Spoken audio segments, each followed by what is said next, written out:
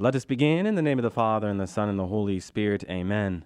Our Father, who art in heaven, hallowed be thy name. Thy kingdom come, thy will be done on earth as it is in heaven.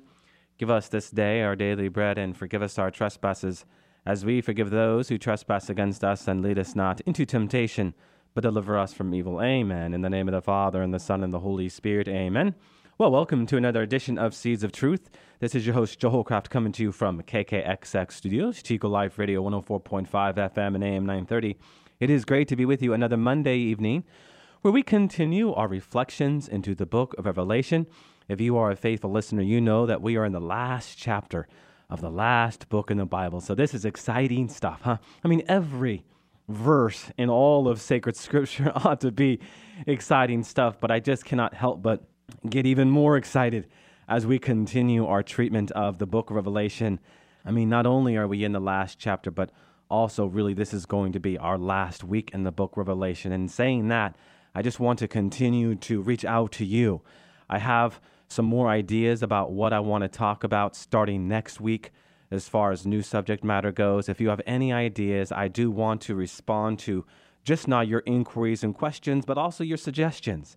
If there are specific things that we have not yet talked about over the last few years here on Seeds of Truth, please shoot me an email at jholljmj@yahoo.com, or you can go to my website at joeholcraft.org. Just hit the contact tab or link there and send your suggestion on its way. It really is important to me. And it's important to me not only to be able to respond to your questions and your suggestions, but in doing so to really meet you where you're at.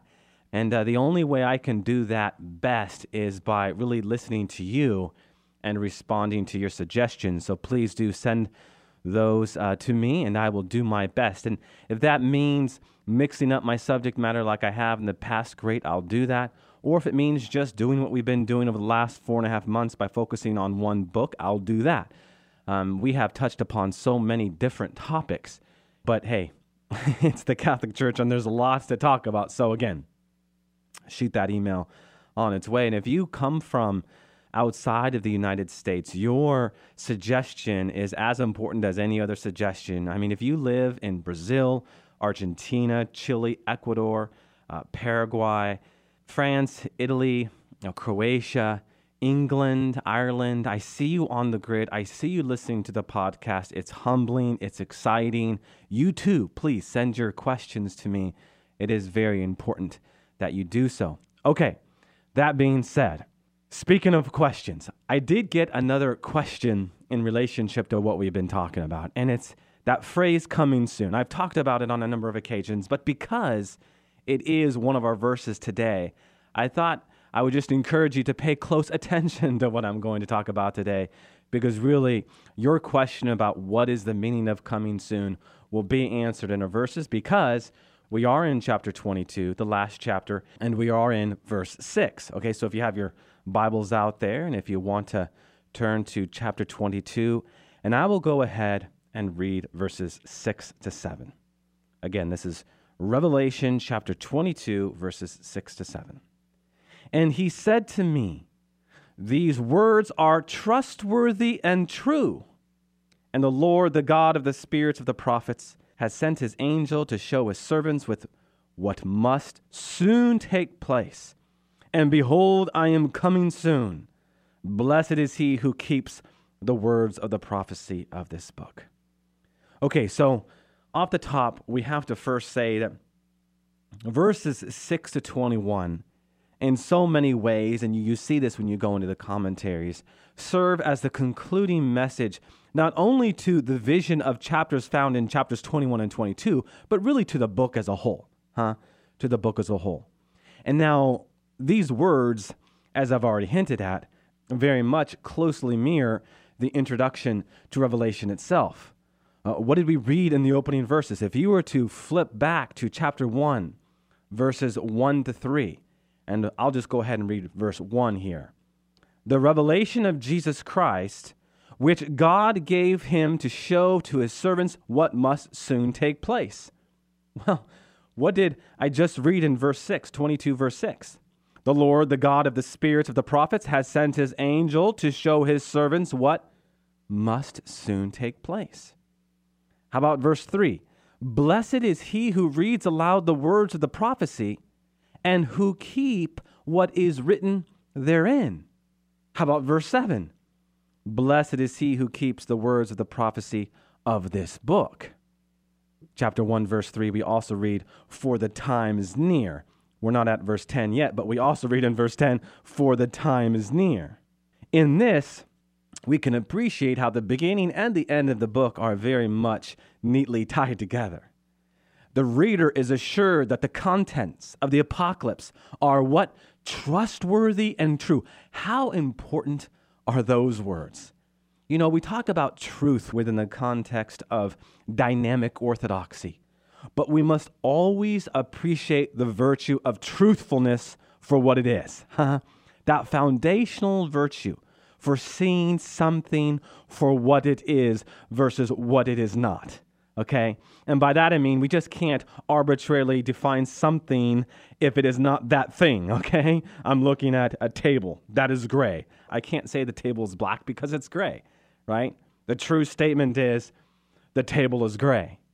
Brothers and sisters, divine revelation, the book of Revelation, the visions of John are trustworthy and true. They happened. Why? Because it comes from the God of the spirits of the prophets. On one hand, we could say that this refers to the prophetic spirits of the prophets, If you were to go to 1 Corinthians chapter 14, verse 32, where we hear and read of the prophetic spirits of the prophets. However, the spirit of the prophets is also what? But the Holy Spirit, the sevenfold Spirit who inspired the prophets. What's interesting here is what we're talking about now is also echoed in an Old Testament prophet. Guess who? Daniel, right? Maybe the one prophet, if not Isaiah, who we have drawn from the most. If you were to go to Daniel chapter 2, verse 45, what do we read? A great God has made known to the king what shall be hereafter. The dream is certain and its interpretation sure. How about Revelation chapter 22, verse 6? What did we just read? These words are trustworthy and true, and the Lord has sent his angel to show what must soon take place. Now, the overall context of Daniel 2 is itself similar to Revelation 22, Since both describe the ultimate triumph of God's kingdom. The trustworthiness of John's prophecy is bound up with what? But with the warning that Christ is coming soon. We have talked about this, and here we are again at that question. What is the meaning of this question? We know that this cannot simply be the end of time. It is imminent. He is just around the corner. His coming is as near to the church as the next Eucharistic celebration. Furthermore, for John's audience of the late 60s, he is coming soon in the judgment of 70 AD. Remember that the coming soon is derived from the Greek, the parousia, which also means appearance, invitation. And do we not see that par excellence in the Eucharist? If I have said it once, if I've said it twice, if I've said it 3 times, and if you've not understood, let's say it a 4th time. When Jesus Christ says, this is the blood of the New Testament, what is he saying? I am coming soon in the Eucharist, which is the New Testament. I mean, if we are hearing this for the first time, let us take a step back and think about the significance of what Jesus did in the upper room and its correlation to this verse. Do this in remembrance of me, he said. Take this, the blood of the new covenant, and drink from it, and you will have eternal life. These are words certainly that we hear in John 6. This is why, my friends, when you heard the phrase New Testament in the first 300 years of the Christian church, it was never tied to the New Testament as we understand it today, the book. No, the canon of the New Testament didn't come to us until the end of the 4th century. The New Testament was what Jesus said it was, the Eucharist, right? The New Testament transforms. What transforms more than anything else? Certainly the Word of God transforms, but the Word of God incarnate in the Eucharist. This is what transforms. This is the blood of the New Testament. And in this blood, I am coming to you soon, very soon. And so the temple of the Old Testament is destroyed to make room for what? The new temple, the new church, which is sacramental. Sacramental because we are made to draw from the strength and grace of God. And we do that in no better way than by receiving the Eucharist. This is what Jesus says in John chapter 6. So important. Okay, how about verses 8 to 9? I, John, am he who heard and saw these things. And when I heard and saw them, I fell down to worship at the feet of the angel who showed them to me. But he said to me, you must not do that. I love that. You must not do that. I am a fellow servant with you and your brethren, the prophets, and with those who keep the words of this book. Worship God. Worship God, the angel says. I mean, these verses, if nothing else, should get our attention, huh? In these verses, we see that John establishes himself as a what? A witness. One who has seen and heard the visions presented. In so doing, John is saying these visions are true. John is saying, trust me, I've seen them and I'm not lying. By making such testimony, John is putting himself under oath, is he not? Guaranteeing its truth. And be rest assured, my friends, this was very, very important. In the Gospel of Mark, chapter 14, verse 24, when we read Jesus say, this is the blood of the New Testament, it also translates as, this is the blood of the new covenant. Why do I talk about this now? Well, how do you make a covenant? You swear an oath. You bind yourself. John wouldn't dare lie under oath. That is one of the worst kinds of sin. And as in Revelation chapter 19, verse 10, John is rebuked for falling down in worship at the feet of an angel, huh? Only God is worthy of adoration. This reminds John that he is simply what did we read? A fellow servant. And in this phrase, my friends, we are made to see how God raises up those who follow him to the level of the angels so that they worship and serve him alongside of the angelic host. What a powerful, powerful image. Now, there's an interesting point to be had as we talk about man and angels, because St. Thomas Aquinas says that angels are actually envious of man. What do you mean angels are envious of man? How could they possibly be envious of man? Well, angels know the power of offering up pain, suffering. They know its effect. They can't do it because they're pure spirit, right? But man in his flesh, when he conforms his pain, his suffering, his trial with Christ on the cross, there is redemptive power in it. This is why Peter says in 1 Peter 4:13, rejoice in your sufferings. This is why Paul says in Colossians chapter 1, verse 24, we make up what is lacking in the sufferings of Christ for the church.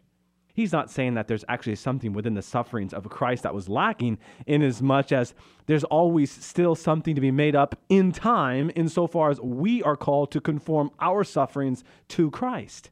On a number of other occasions, Paul calls us to offer up pain and suffering, and we do so in our flesh. This is why St. Thomas Aquinas says what he says.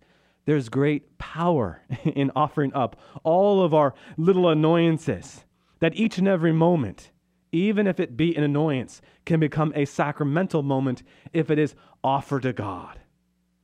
Paul says in Romans 12, verses 1 to 3, such things are to be our spiritual worship, our holy and acceptable offering to God.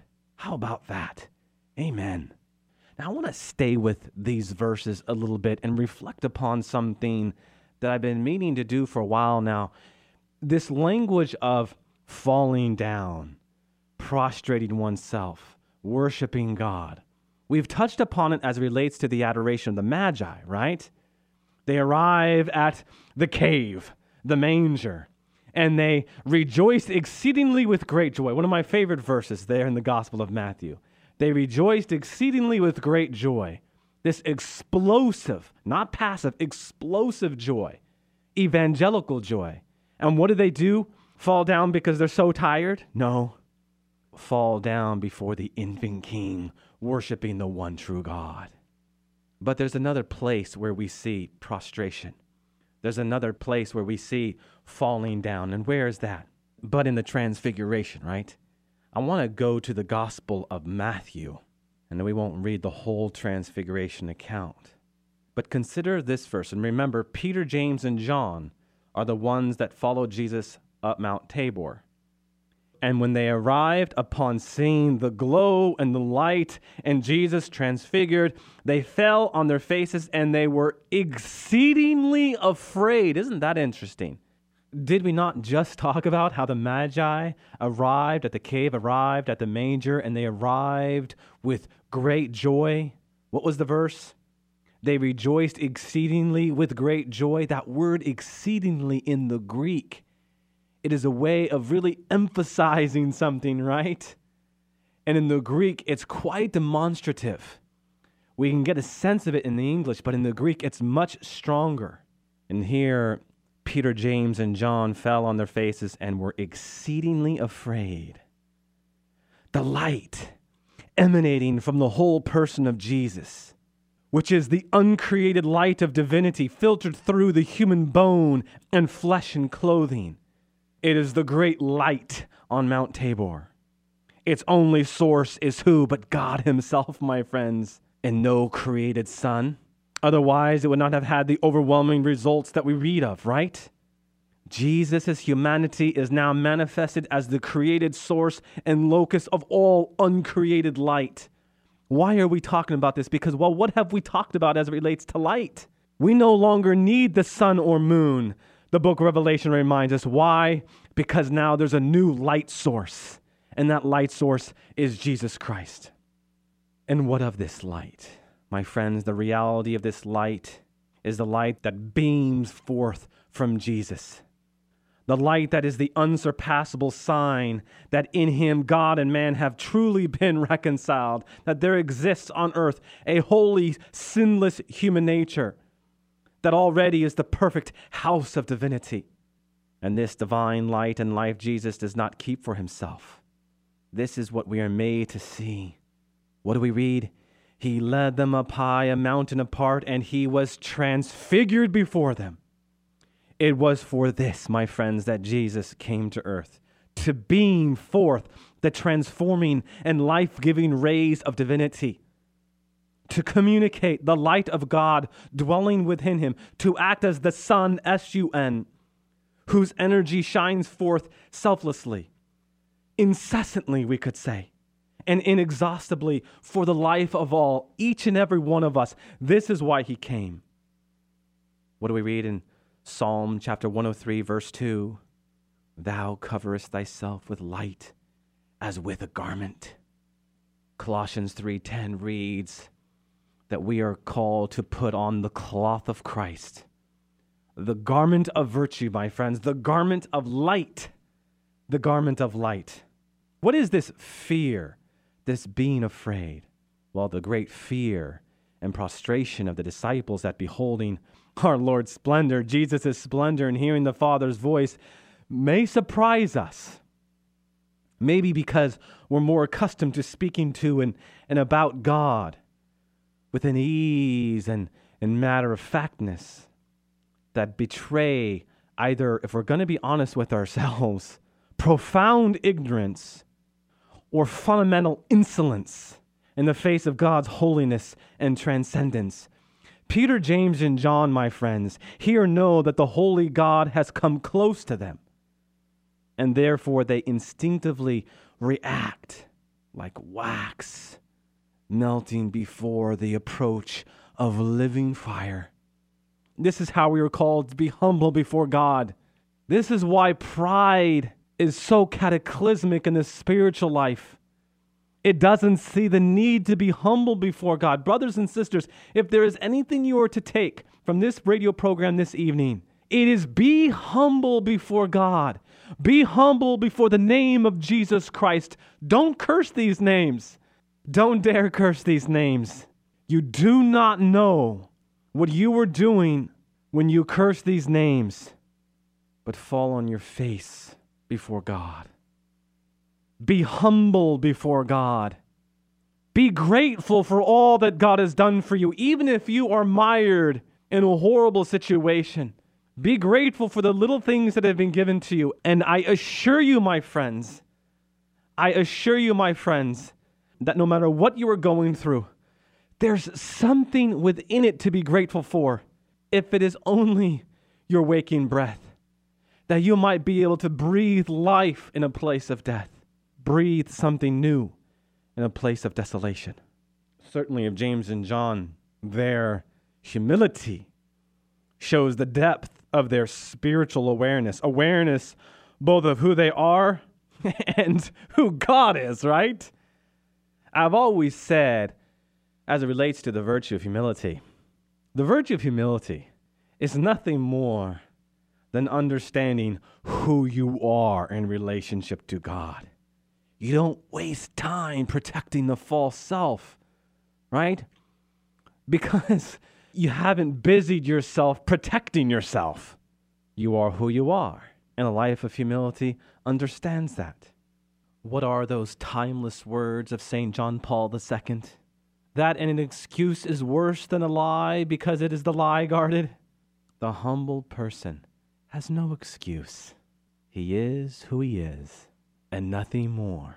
But by being who he is and allowing himself to be caught up in the divine light, he gives what?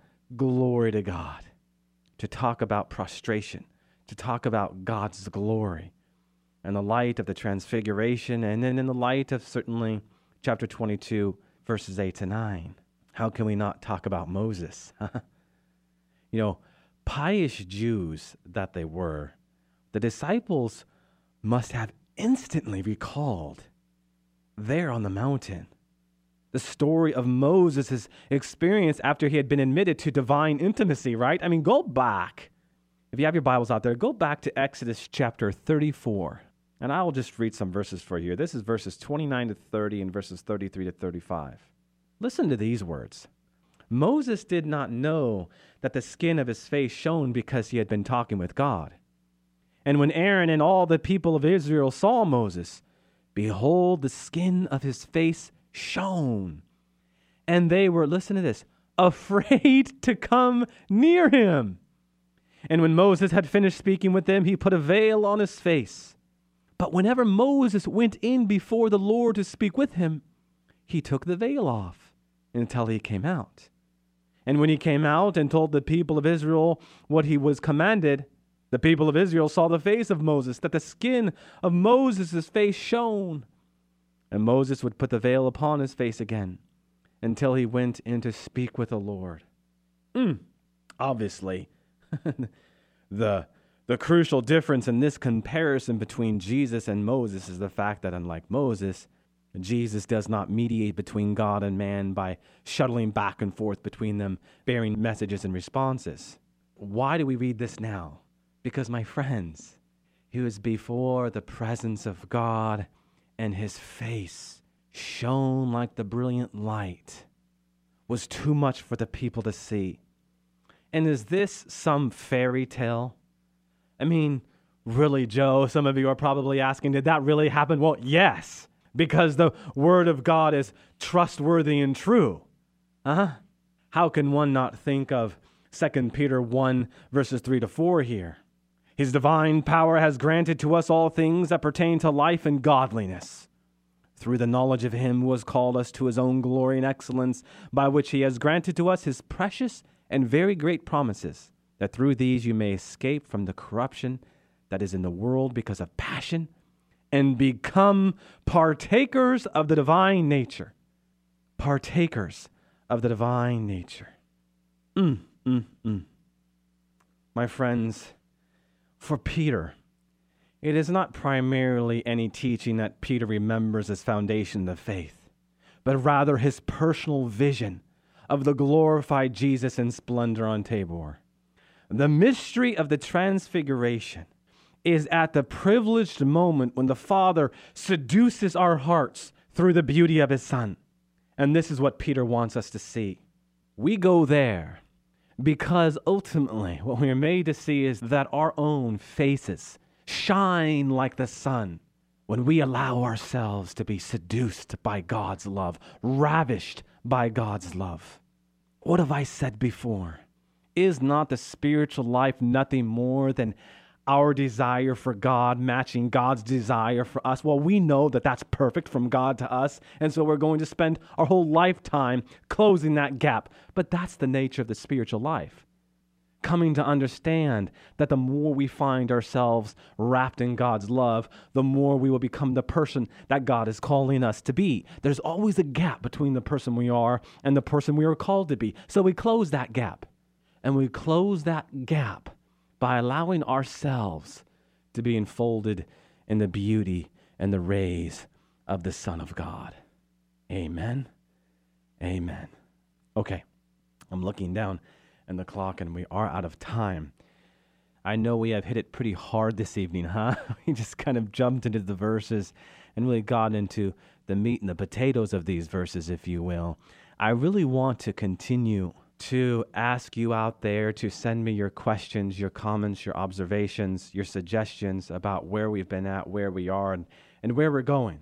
I really want to serve you, and certainly the Seeds of Truth Radio as a whole will be better suited for it. So please don't hesitate to send me any suggestions that you may have. All right, let us close with a word of prayer in the name of the Father, and the Son, and the Holy Spirit. Amen.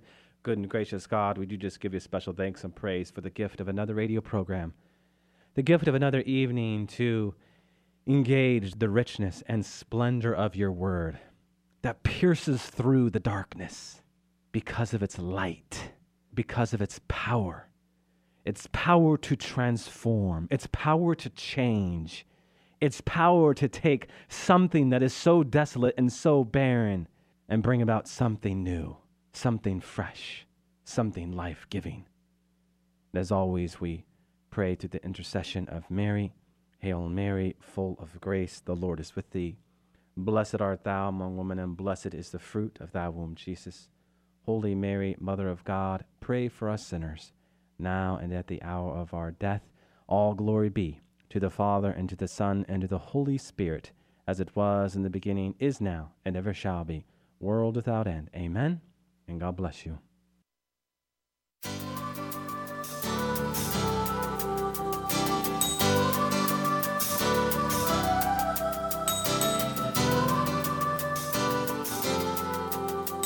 Thanks for listening to Seeds of Truth, heard every evening, Monday through Friday at 5:30 here on KKXX. If you'd like to hear this program or find out how you can help support Seeds of Truth, the website is joeholcraft.org.